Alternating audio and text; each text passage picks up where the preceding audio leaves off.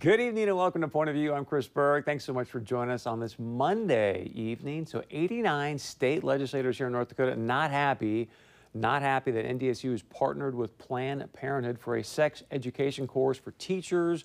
One of those legislators is going to join us here in just a moment, for stay tuned for that. We start tonight though with President Trump's state visit to the UK, and I got to tell you, I would give almost anything to be a fly on the wall for this trip. I'm going to explain why here in a moment. I get all the niceties, the pomp and circumstance. It's fun to watch. But the real reason that I would love to be a fly on the wall during this UK trip, because you got to ask yourself this. We've heard a lot of conversation about it. Could it be true?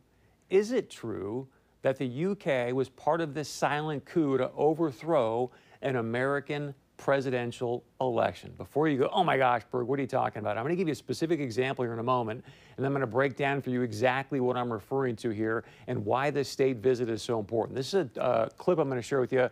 This is President Trump from Friday, May 24th. He was asked about his decision to, remember, declassify everything regarding the Russia hoax, and what President Trump hopes or suggests Attorney General Bill Barr is going to look into now that everything is declassified. So I want you to listen closely, think about where President Trump is right now today, and then listen to this clip from May 24th.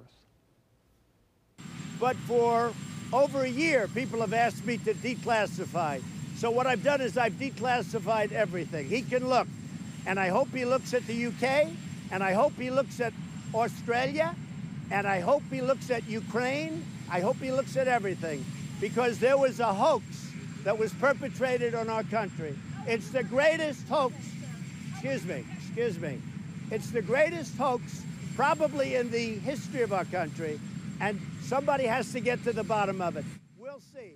But for a long Did you hear that? He said, I hope he looks at the UK and Australia. He also mentioned the Ukraine, but I really want to focus on the UK tonight, and here's why. I don't know if you're familiar with a thing called the Five Eyes, but you've got the UK, Australia, which you mentioned there, New Zealand, Canada, the United States are a part of what's called the Five Eyes. Now, the Five Eyes, when I say eyes, it's EYES. It's sort of an intelligence agreement that we have with all these different countries that says, hey, you know what?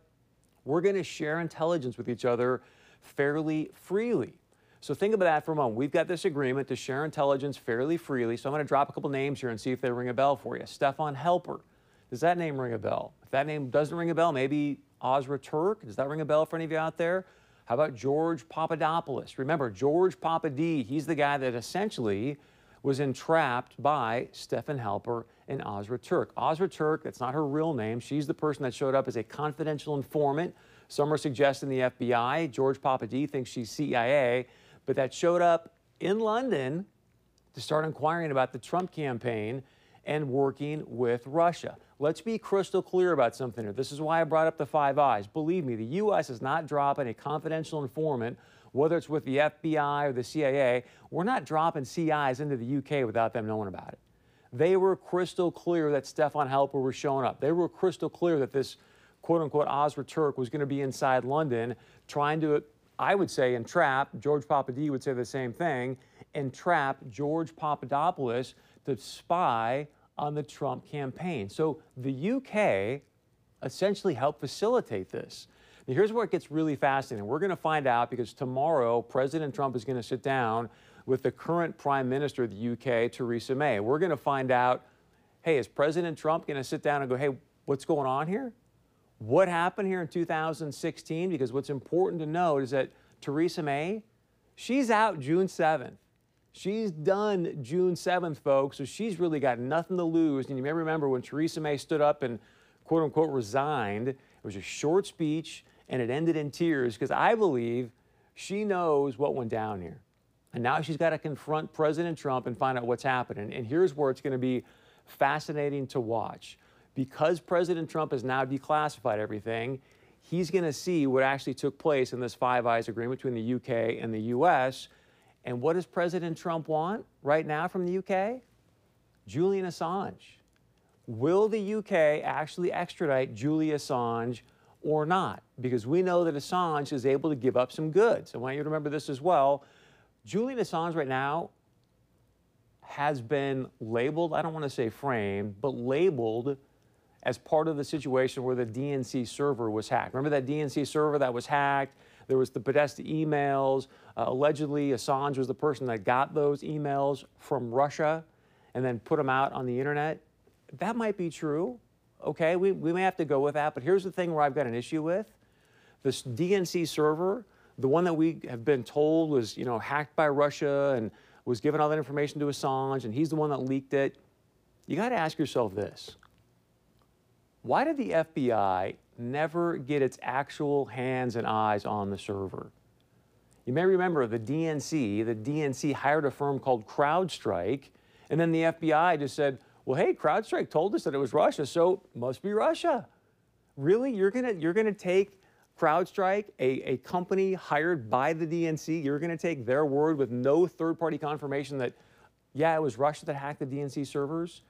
I don't know about you folks, but to me, that is absolutely ridiculous. So what you might see tomorrow, what I'm suggesting here, with all that context, and it's not going to be done publicly, but privately, what's going to happen with President Trump and Theresa May regarding what happened in the 2016 election, and are they essentially, potentially, going to extradite Julian Assange? Remember, Theresa May is out June 7th. There's a guy who is now the Foreign Secretary of the UK. He's actually running to be their next Prime Minister. He was on Face the Nation yesterday. He was asked about the extradition of Julian Assange. Here's some of what he had to say. Do I think, would I want to stand in the way of Julian Assange facing justice? No, I would not. President Trump has said.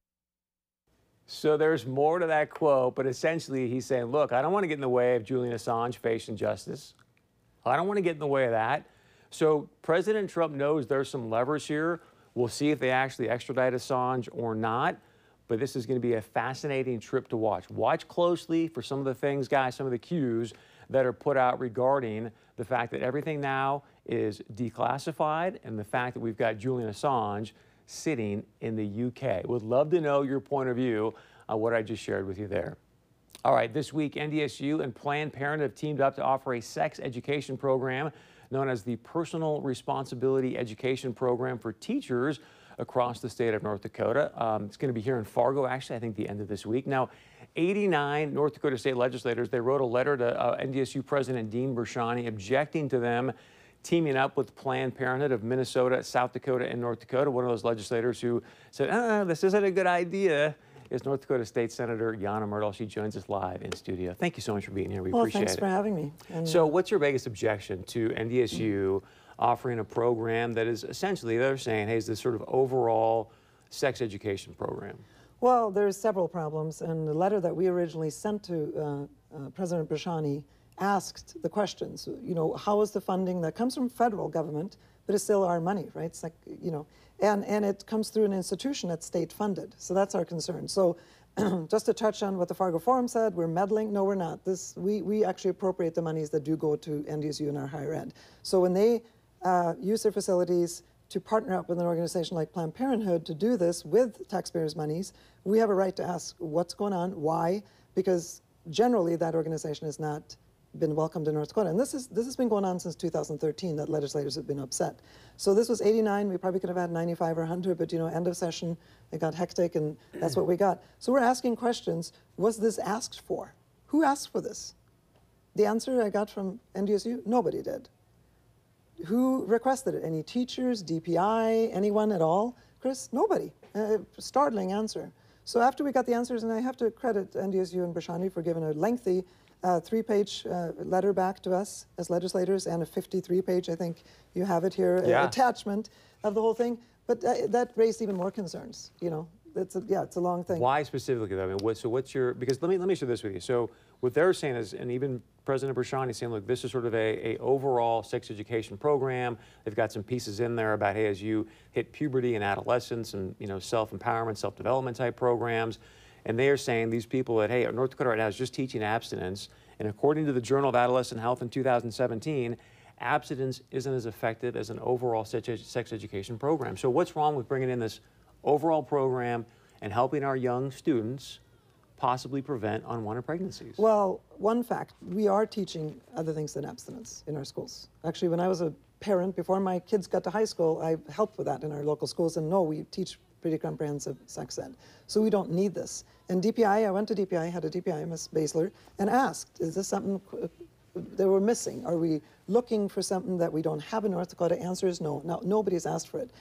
Our problem as legislators was the partner and the outreach. So now we found out through the answer that basically, Chris, they've taken the money from the federal government via the grant, the CPREP grant it's called, that NDSU applied for, and then they funneled it to Planned Parenthood. So basically, NDSU is being used as a conduit, if you will, as a mouthpiece for a very radical organization that many, many people, most people don't want in our state, and certainly don't want in our classrooms. I think I showed you a book that they use in other states that is so incredibly crazy to show to 10-year-olds and up of sexual relations and how to do sexual things, and it's so graphic. I grew up in Europe. I'm used to a little bit more graphic things than Americans. It's pretty sickening. So I do want to ask you some more questions, but just for audience, since you brought this up. So this is the book. It's perfectly normal. It's 6:41 p.m. right now, and the reason I bring up the time is because I cannot show you what's inside this book at 6:41 p.m. on TV, and yet, correct me if I'm wrong, Senator, that this is essentially what they want to put in classrooms, potentially with 10-year-olds. Potentially. Well, this is material that Planned Parenthood uses across the nation. I don't know what they use in North Dakota. I'm not sure what the program happening in Dickinson today is. Our concern is, why is NDSU being used as a conduit But for again, I would go back to money? the fact, I would say this, our rate of decreasing teen pregnancy Yep. is not lowered as much as the United States average, meaning that it's not lowering as quickly as the rest of the United States is. So what they would say is, hey, if we've got a more comprehensive program, maybe that'll help decrease unwanted teen pregnancies, which is ultimately what you want, correct? Absolutely, but So why then maybe only... this is a function to do that. Well, and then the second question we had is, was anybody else looked at? Any other entity looked at? Answer is no. We went right to Planned Parenthood. But why was there no one else looked at? There's other entities that have done it in the past in North Dakota. DPI says that their teachers are doing it well in schools right now. Our problem is there isn't a problem teaching it. Now, can we control morally what kids do and don't do? But the other thing is it's the partner. It's the partner because of what Planned Parenthood stands for, Chris, because Dr. Wen, who's the new president of Planned Parenthood, said in a tweet, I think it was in January, our foremost goal is to promote and ensure wider access to abortion. And if you follow the money and follow their train of thought and follow that organization, frankly, its history, they are an abortion organization, period. And they have lied in the past about mammograms and all kinds of things, which is not true. Why does a state-funded college seek a partnership with them and helps them get our taxpayers' monies out of Washington, D.C. to go into teach basically our children, because they're teaching our teachers who are then going to teach our children. There are other ways to do that. We're already doing it. DPI has assured me we're already doing it. That is a local control issue. Right. We don't want them We there. may already be doing it, but I guess that's what I'm saying. Yeah. If our rate of decreasing unwanted pregnancies isn't as good as the rest of the country, maybe our program's not as effective, and so someone over at NDSU is going, hey, maybe this is a more effective. Then let's make it more effective outside of Planned Parenthood is what we're saying. And that's what I'm saying. The Yeah. reason they chose these people, according to what Dean Prashani sent you, is because there's no other options. So what that tells me is there's a market for a different, better program. Well, Yes? who asked for it? Who asked for it? Nobody asked for it. Exactly.